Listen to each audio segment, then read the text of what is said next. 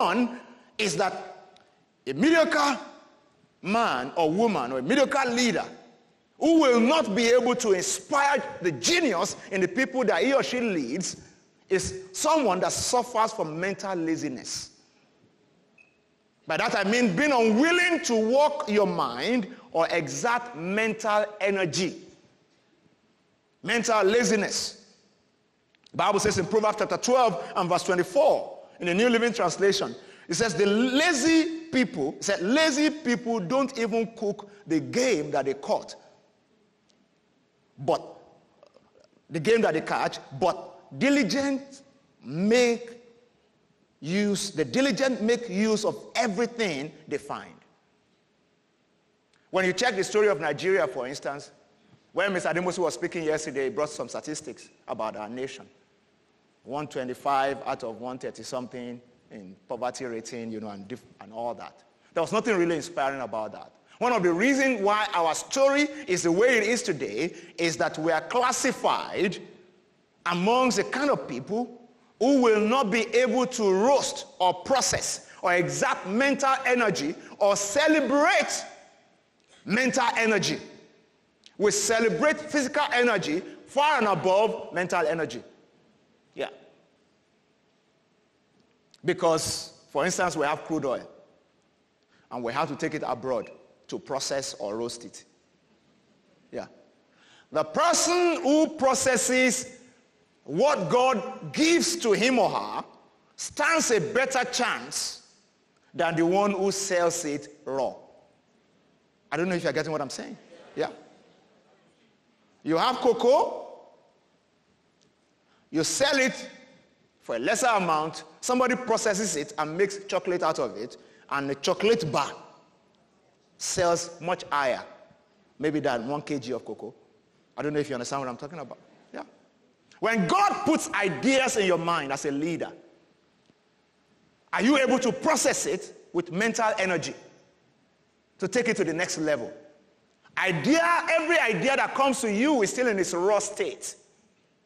What God expects from us is to apply the mental energy that is needful to make that idea become what he has in mind from day one.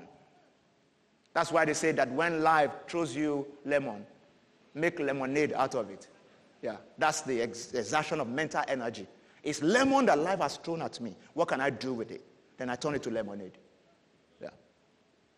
And God has given us the capacity to create.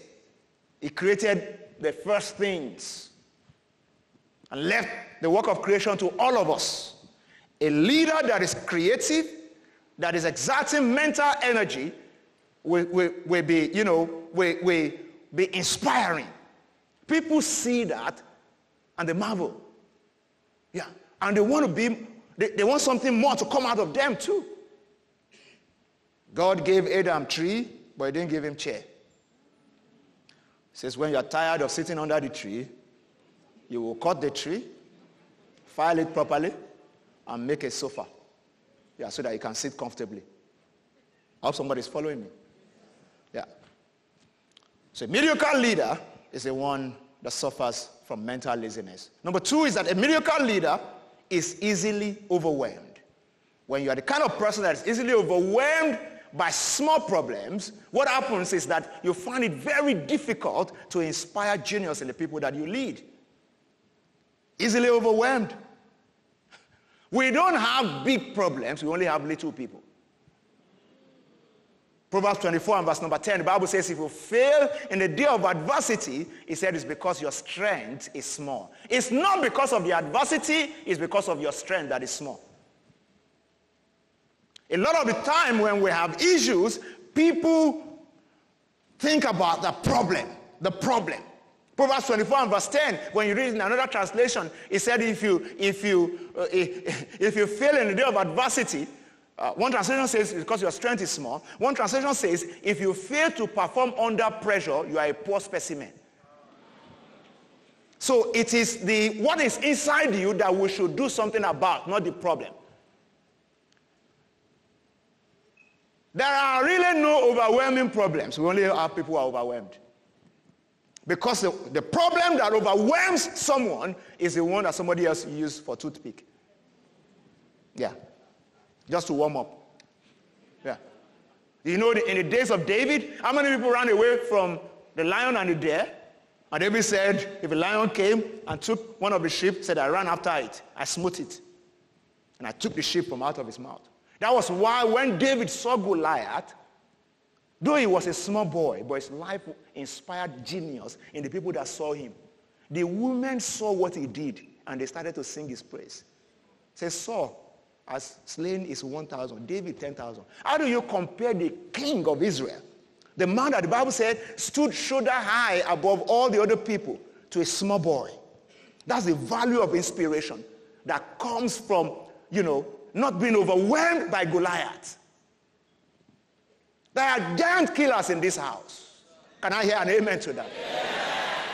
And the only way that the giant killer in you will rise is if you will refuse to be overwhelmed by little problems, little issues. I remember, after the Elevation Church started, and we had little kids. Thank God they're growing up now and they're a lot older. My first daughter is now a teenager, But back then, 8 years ago, they were 5-year-olds, 4-year-olds, around that. And my wife and I will come into, these arguments. Yeah. The truth is that there are no perfect marriages. We only have good and bad marriage. Yeah. Is it that your marriage is good or is bad? Yeah. Every marriage is work in progress. Can I get an amen to that? Yeah. So make it good. Yeah, by making it principle-centered. I remember one day I told my wife, I said, it's a little church we're pastoring, and with these little girls, 2 of them. Yeah, and a church that was maybe about 200 people. And we're arguing and fighting like this. Somebody called, by that time the president of America was Barack Obama. I said, Barack Obama is leading the most powerful country in the world. They have not been settling quarrel between him and his wife. I said, this, what we have is not a problem that will overwhelm us. We just need to wake up. Yeah? And address our issues. And it gave me, when I came to that realization, I started to see the issues we're having as little issues. Yeah. Today, I can categorically say that our marriage inspires people. Yeah. Because people come around us and they see love, they see, they see connection. Are you still with me today? Is it perfect? No. Is it a good one? Yes.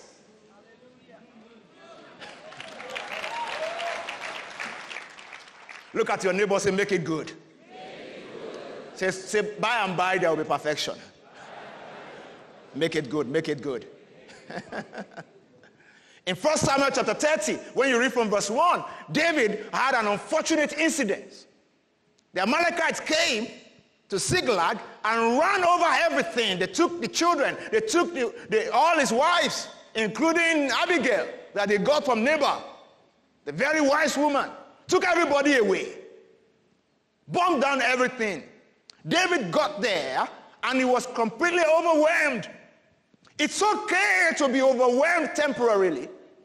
But if you want to inspire genius in the people that you lead, you cannot remain in an overwhelmed state for too long.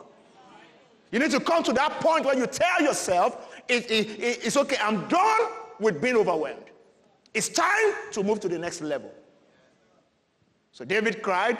It's okay to cry. It's just that you should. Weeping must not. The Bible says weeping can endure for a night. But there's a morning. But when you have first night, second night, third night, if David had continued crying and did not call for Abiathar the priest, at that, the people thought to stone him, they would have stoned him. By the time weeping continued for a night, second time, first night, second night, by third night, they will stone you. Because the level of inspiration they have will have gone to ground zero, empty. And when people are not inspired, they start to receive negative inspiration to harm you.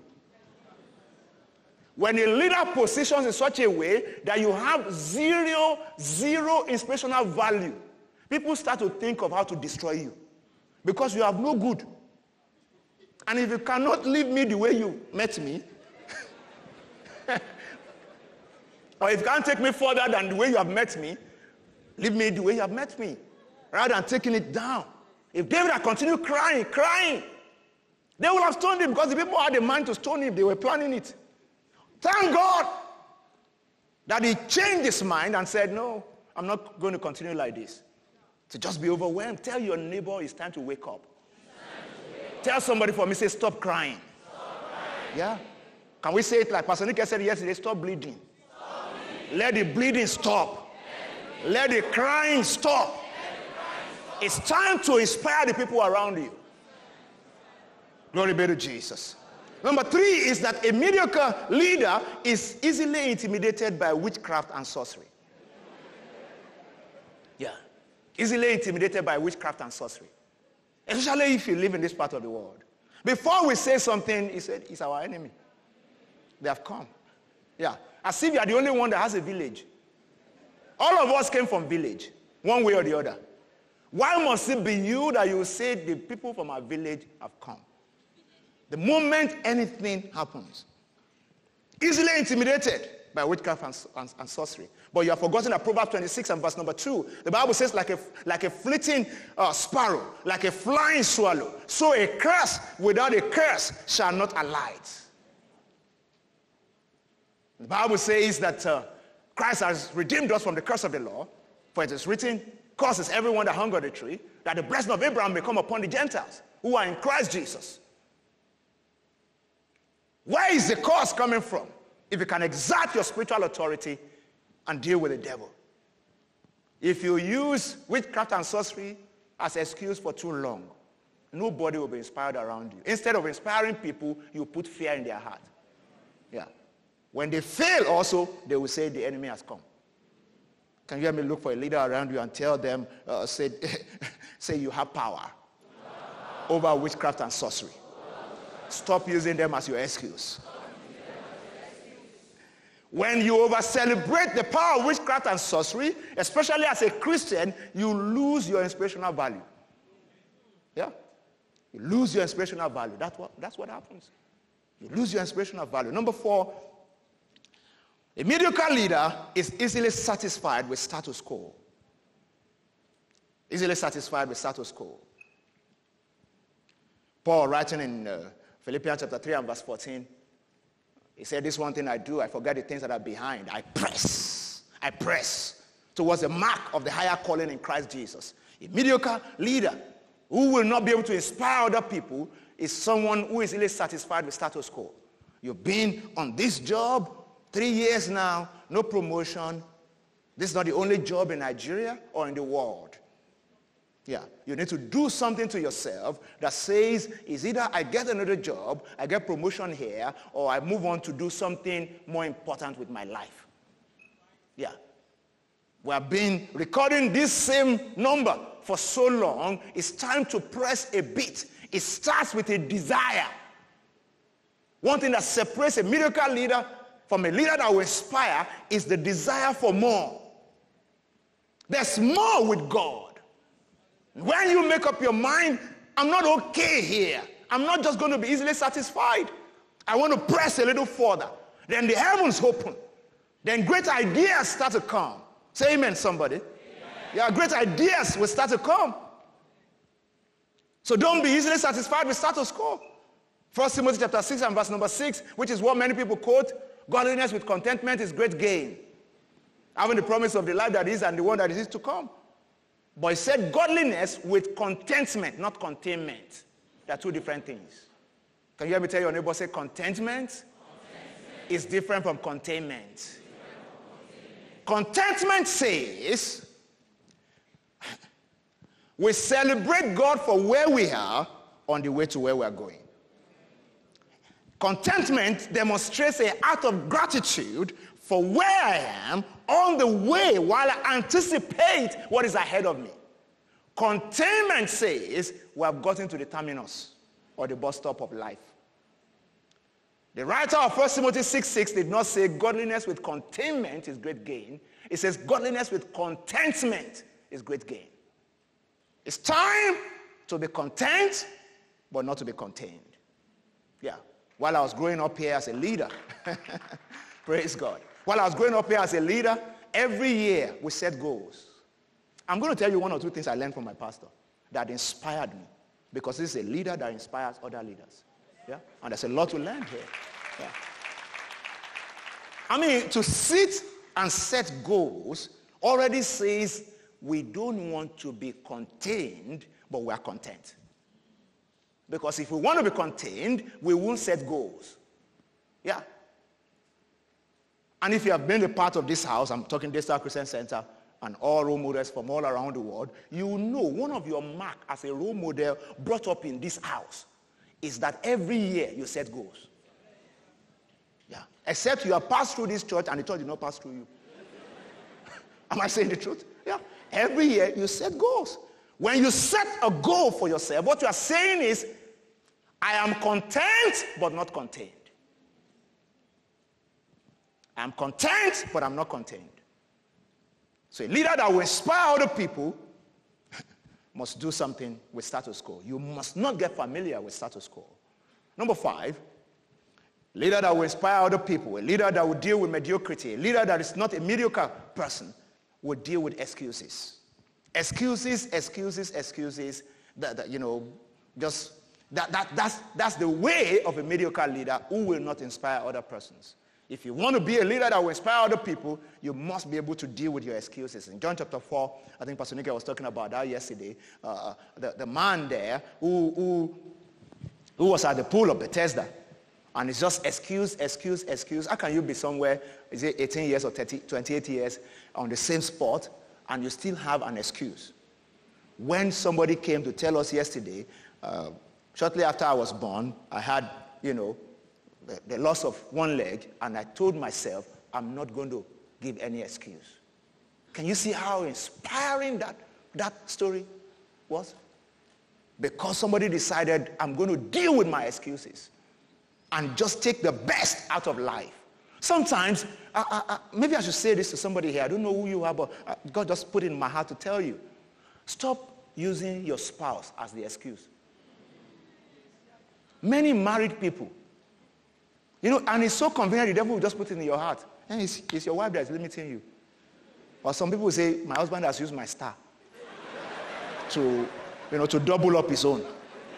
That's why he's the only one that's making progress, making money, and all that. A woman was telling me that like 3 or 4 weeks ago.